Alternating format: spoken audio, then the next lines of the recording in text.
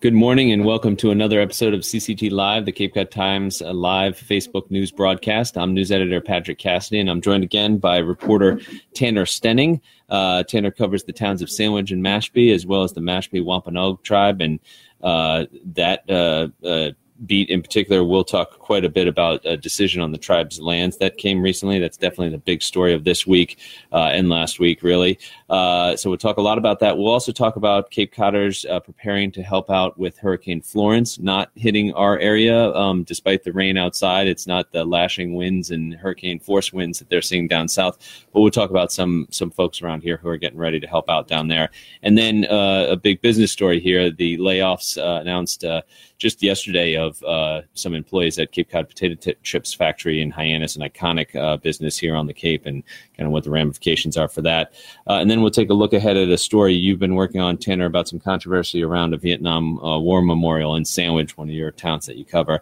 You could take a look back at our past episodes and follow along at home by going to our website, capecodtimes.com/cctlive, capecodtimes.com, or follow us on all our social media, Facebook, Twitter, Instagram, and the like. We'll get right into it with this potato chips factory, which, you know, in a lot of cases you may say, oh, potato chips factory, what's the big deal? But here on the Cape, there's not a lot of kind of these type of factory jobs and these types of businesses that are producing something that's really being shipped around the country. Cape Cod Potato Chips, you've probably tried them. Had a few. Yeah, a few. Yeah, it seems over like the past week, I think. Yeah, exactly. No, you go into the store. They're everywhere here on the Cape. They're everywhere really around the country. I mean, this is an iconic potato chip. It's an iconic product. They have all sorts of different types of these chips now. And they're made right here on the Cape at this factory on Breeds Hill Road in Hyannis.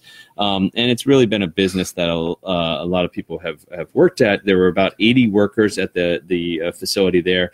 And just yesterday, we got word, our reporter and online guy, Jason Savio, had gotten word that there was going to be a meeting. He went out to that and talked to some employees who came out of that meeting, and it turns out that there were layoffs. There were about 21 people who were laid off out of that 80. So it's a big chunk of workers there, about a quarter. He got in touch with the Campbell Soup Company. Campbell Soup Company, by way of a little backstory, had bought the Cape Cod Potato Chips parent company, which was Snyder's Lance, for about $4.8 million earlier this year. And Snyder's Lance had owned the Cape Cod Potato Chip company before that. Cape Cod Potato Chips go back to, I think, the mid-'80s. They had opened the facility in Hyannis. And the reason that Campbell Soup's folk gave for these layoffs was actually improvements in equipment, they said. When Snyder's Lance had owned the company, they had said that they were going to pursue a $20 million kind of renovation and expansion project that had actually gone through some of the process here locally with the Cape Cod Commission and received approval for that back last year. But after the sale, you know, that was kind of in limbo, and obviously things have changed. The spokeswoman who Jason Savio spoke to said that expansion, they were reevaluating that. And what they did was they basically brought in new equipment, and by doing so, they basically said, we don't need this many employees. And so he spoke to some of those folks who came out of that meeting. Some were very upset. Some were kind of a little more reflective on it and kind of said they saw it coming, more or less. But certainly local business leaders, Wendy Northcross from the Cape Cod Chamber of Commerce, said that she hopes this doesn't mean that they're going anywhere. They said they're not really, but again, it's always a little disconcerting when these types of changes, and certainly layoffs in any business happen, especially one as well known there. Right. Have you been following the Hurricane Florence? How can you not, really? Right, yeah. I'm from Florida, so we're used to them. Yeah, you've lived through a few hurricanes yourself? I have, yeah. Actually, all throughout high school, really. I mean, we've had numerous, many weeks off from school because of Do you remember any of the names?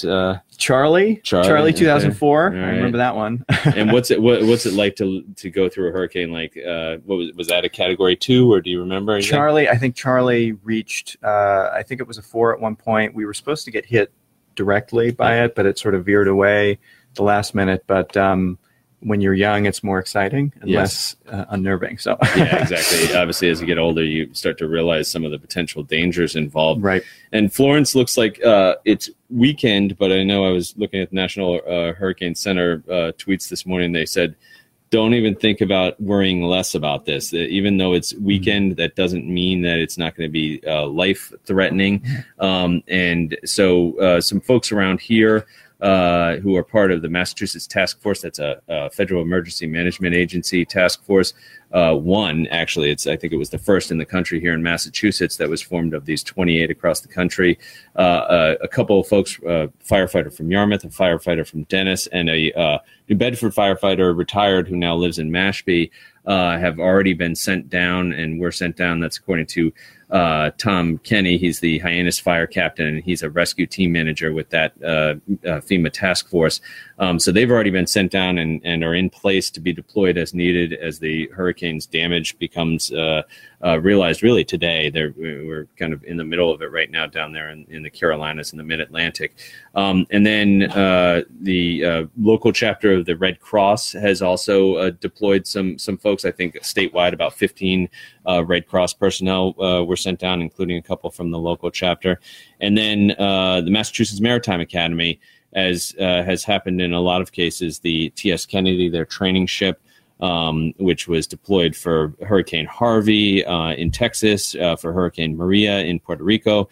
It's a 540-foot-long training vessel, but it's really owned by the federal government, even though it's stationed at the school, and they use it for housing, and they use it for training. Obviously, they go on a sea term on it, and the cadets learn how to work a ship, basically. Yeah. But when disasters like this strike, it's on call, and as of, I think, yesterday or the day before, it wasn't clear whether they were going to need it down there. That area of Virginia, Norfolk, is an area where there are a lot of ships, a lot of assets, and it's not unclear, how many they'll need from here, but it is ready to go, and they were already kind of looking at ways that they might be able to house the cadets who are living on it now so that they can send it down and help out, usually with housing and to act as a base for FEMA workers, and FEMA is the one who will make the call there. And then finally, here on the Cape, we have Air Station Cape Cod, the Coast Guard station, and they're often called into these types of events. And in particular, during Hurricane Harvey, I think they sent a couple of helicopters down there, and they were rescuing people literally off rooftops, the type of video you see on TV where their helicopter comes down and is hoisting people off rooftops as the water's coming up. I think they saved about 100 people in the first couple of days with those two helicopters that came from Air Station Cape Cod. They haven't sent any assets like that down yet. They've sent some support staff, but we'll continue to follow and see how our local emergency response folks are responding to that. Wanted to save a lot of time here for kind of the big story. Again, at the end of last week, we were waiting for a decision from the U.S. Department of Interior on the Mashpee Wampanoag Tribe's bid to keep its land in trust that it has, and this land is important to it for a number of reasons you'll get into. One of which, and they say they want to make clear that it's not the only reason. There's economic, there's social services, there's all sorts of reasons why they want this land. But one reason was a casino that they wanted to build in Taunton on some land. There were some neighbors there who objected, and that's what kind of led to this process.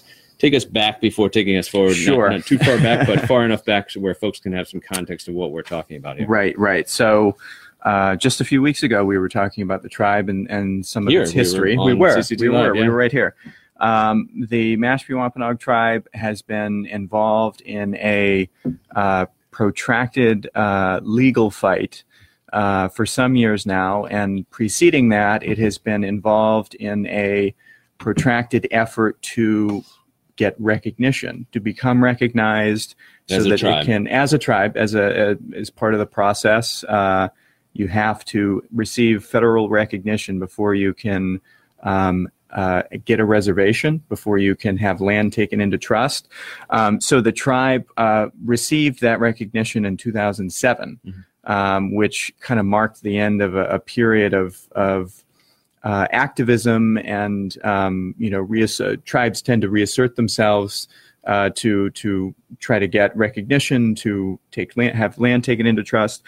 So the tribe, a lot of paperwork, And I remember 2007. I was here, and it was a big deal. It was, a great celebration for the tribe, and a lot of people came to support them in this effort. And there's reasons for that. The town, the state wanted to support them for various reasons. But it was a big deal for them to get that recognition. Right. But that was one step also towards this process of land. Right. And that was a kind of a celebratory period that led to the tribe actually having about 321 acres of land taken into trust in 2015 under the Obama administration. So that's the Department of the Interior that is tasked with actually taking the land into trust, and that the Interior Department, that authority comes from Congress, according to experts that I've spoken with. So everything was going well for the tribe over the past, we'll say 10 or so years. Things have been going well until there was a lawsuit in 2016 by neighbors of a proposed casino project that they have proposed for land in Taunton. And that 321 acres was split between Mashpee and Taunton. Yeah, and so these neighbors had filed a lawsuit against the Department of the Interior, claiming that they did not have the authority to take land into trust, asserting under Carcieri, which is a Supreme Court. Again, we're going to get legal here. Yeah. Carcieri was a Supreme Court decision back in 2009 that kind of turned the Indian country upside down, basically on its head. Yeah. It involved the Narragansett tribe in Rhode Island. They were seeking to have land taken into trust. They were sued as well. That resulted in this Supreme Court decision that basically said that tribes that were not recognized after 1934, which was when an Indian Reorganization Act was passed, which is the statute that governs Indian affairs, that these tribes that weren't recognized could not have land taken into trust. Tribes that weren't recognized as of 1934, yes. If they were recognized after 1934 as a tribe, they couldn't take land into trust. If they were recognized before 1934, they were all was well. Yeah. And that was based on the Supreme Court. That was Justice Thomas, Clarence Thomas. Yeah, I think he was there at the time. He issued the the majority opinion on that and said it basically interpreted the statute, strictly speaking, looking at 4 words that said "now under federal jurisdiction," and those are the 4 words that have plagued many tribes now seeking to have land taken into trust. This was in the Indian Reorganization Act. This was in this statute that was passed in 1934. That is still the essential statute that governs how this process unfolds, how tribes are recognized, how they have their land taken into trust. So these 4 words, "now under federal jurisdiction," basically because of this Supreme Court decision. There have been many tribes that have been recognized since 1934 that have been sued and have run into this problem of not being able to have their land taken into trust, etc. So the Mashpee tribe is one of these tribes, and they were sued back in 2016. They lost in court. A judge basically said, and really, again, the Interior Department was sued because they made the decision. Correct, and the Interior Department's decision was overturned in court. Right. Correct. Yeah, there were a lot of components to this. It's very confusing. Yep. So the Interior Department was then charged with looking at another way to take land it had already taken into trust, to keep it into trust. And since then, they have been looking at, since last year, actually, they have been looking at this theory that would tie the state of Massachusetts to the tribe in a way that could act as a substitute for this federal jurisdictional requirement. And if I remember correctly, the judge in the initial decision had said, you don't qualify under this definition here, but you should go back and look at this definition. And then the Interior Department looked at that definition, and it actually drafted a decision on that saying that definition doesn't work either. Right. But we're going to look at this alternative way of looking at that definition, essentially saying does Massachusetts act as a surrogate for the federal government in its jurisdiction over the tribe, and therefore meet the requirement again of the 1934 Act? Again, not uncomplicated, but yeah, exactly. And again, these 4 words, the now under federal jurisdiction. There was no consensus on what that actually meant, and so tribes that have not run into this problem have received some kind of recognition, whether it be by treaty or some kind of interaction with the federal government that in the Interior's mind and in the Attorney's mind showed this kind of jurisdiction. It's still an open question. There are many ways to interpret what this phrase actually means.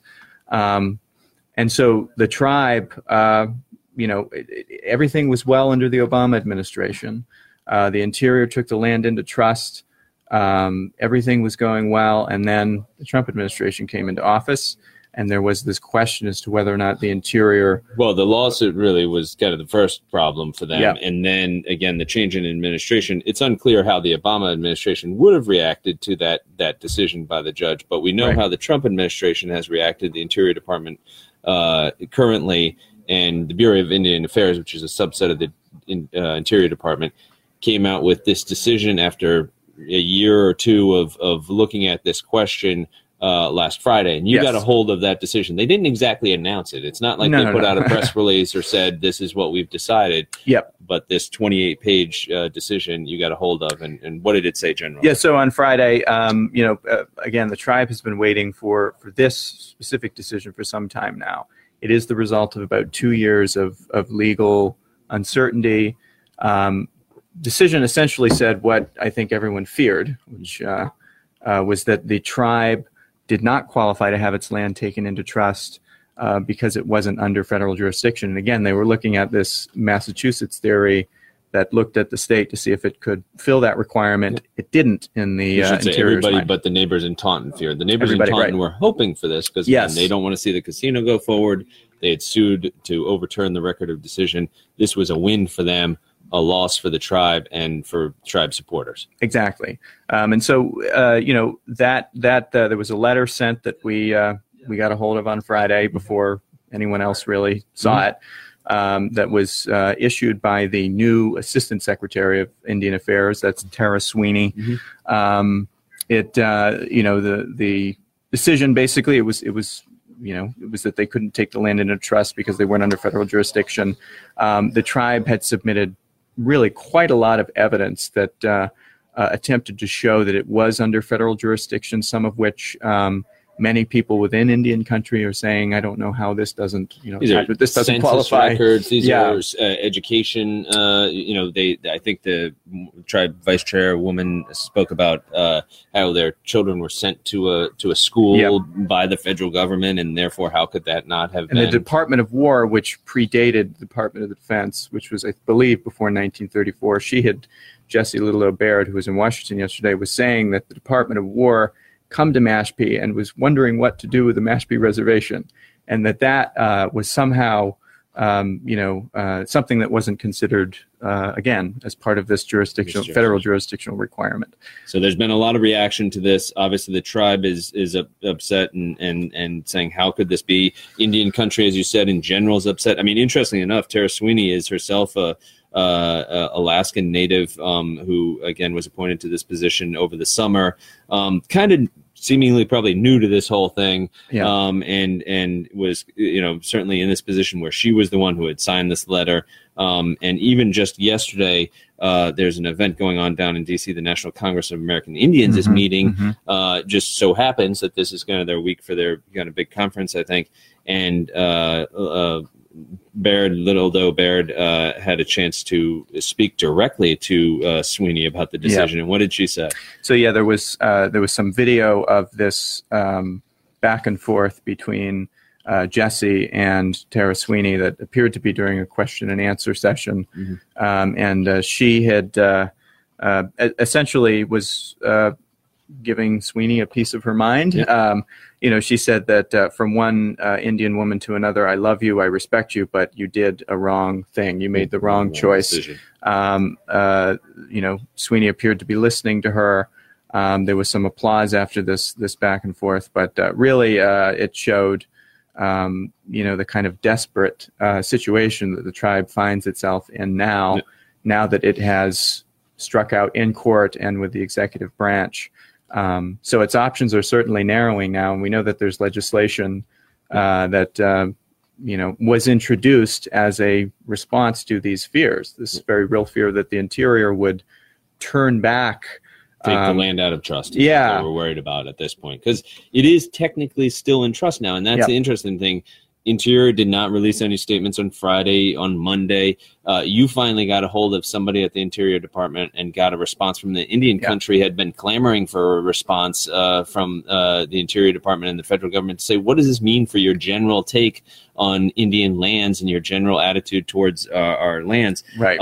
You finally got a spokeswoman from the Interior Department, from the Bureau of Indian Affairs specifically, and she said something pretty interesting, which is the tribe's land is still in trust and will be for the foreseeable future. Right. Yeah. And which is a huge surprise to us, because they have been completely incommunicado for months and months and months. Yeah. The spokesperson said that, as per our protocol, we will not be taking the land out of trust until and if there is a final court order imposed resulting from the lawsuit.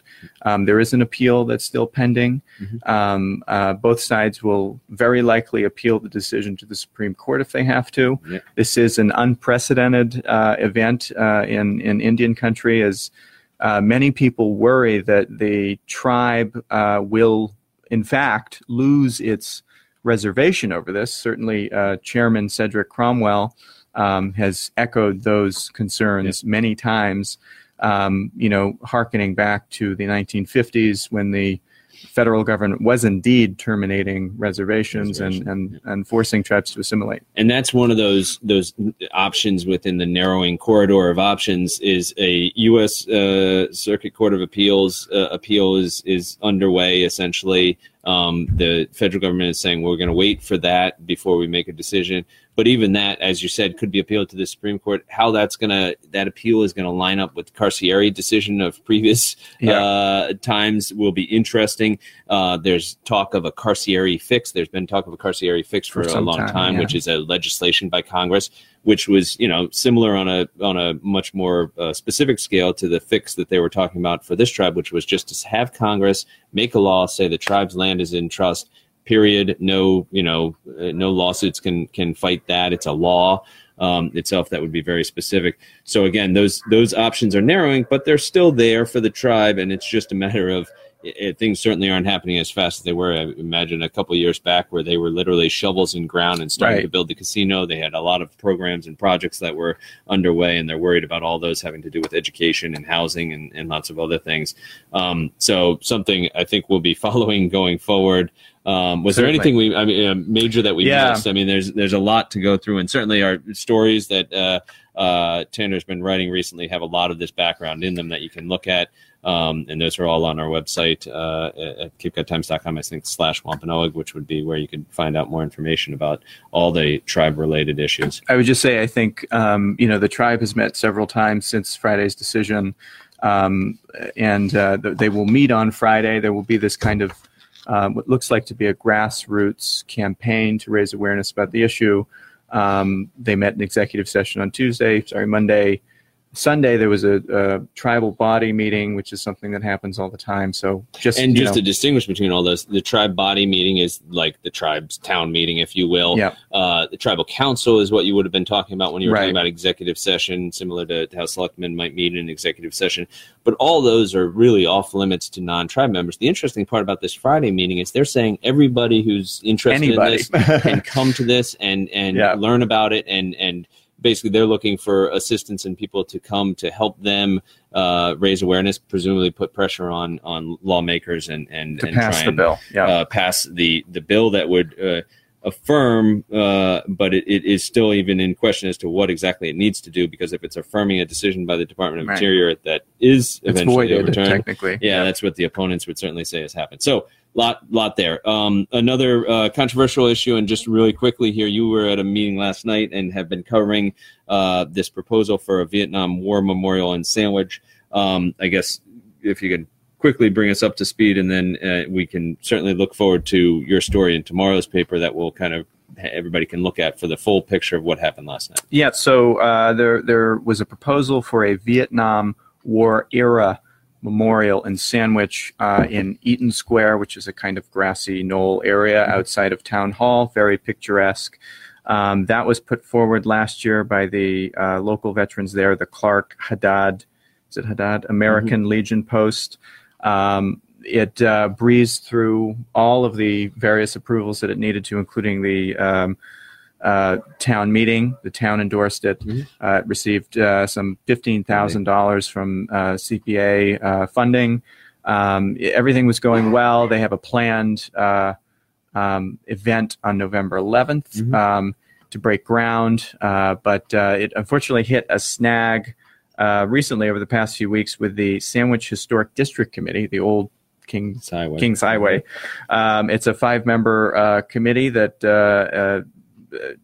during the last meeting, not last night, but the previous meeting, they took a straw poll and said that they didn't like the location.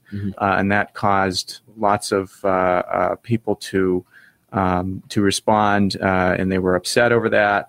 There was a meeting last night that basically massive turnout, many folks from the town, many former service members who were there and gave their testimony in support of the project. Ultimately, they did pass it. So there was some temporary spoilers. No, that's fine. Again, that's good for folks to know. And again, you can see what that turnout was like, and more about that story and your story that'll come online later on today, and then it will be in the paper tomorrow. So feel free to check CapeCodTimes.com for some of the back and forth and how that played out in that meeting last night.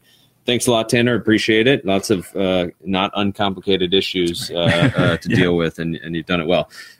Thanks again for joining us. Tell your friends, share the link, and feel free to reach out to us with any story tips or ideas. All of our emails are available at CapeCodTimes.com. We're where news on Cape Cod starts. Until next week, have a good morning and good luck.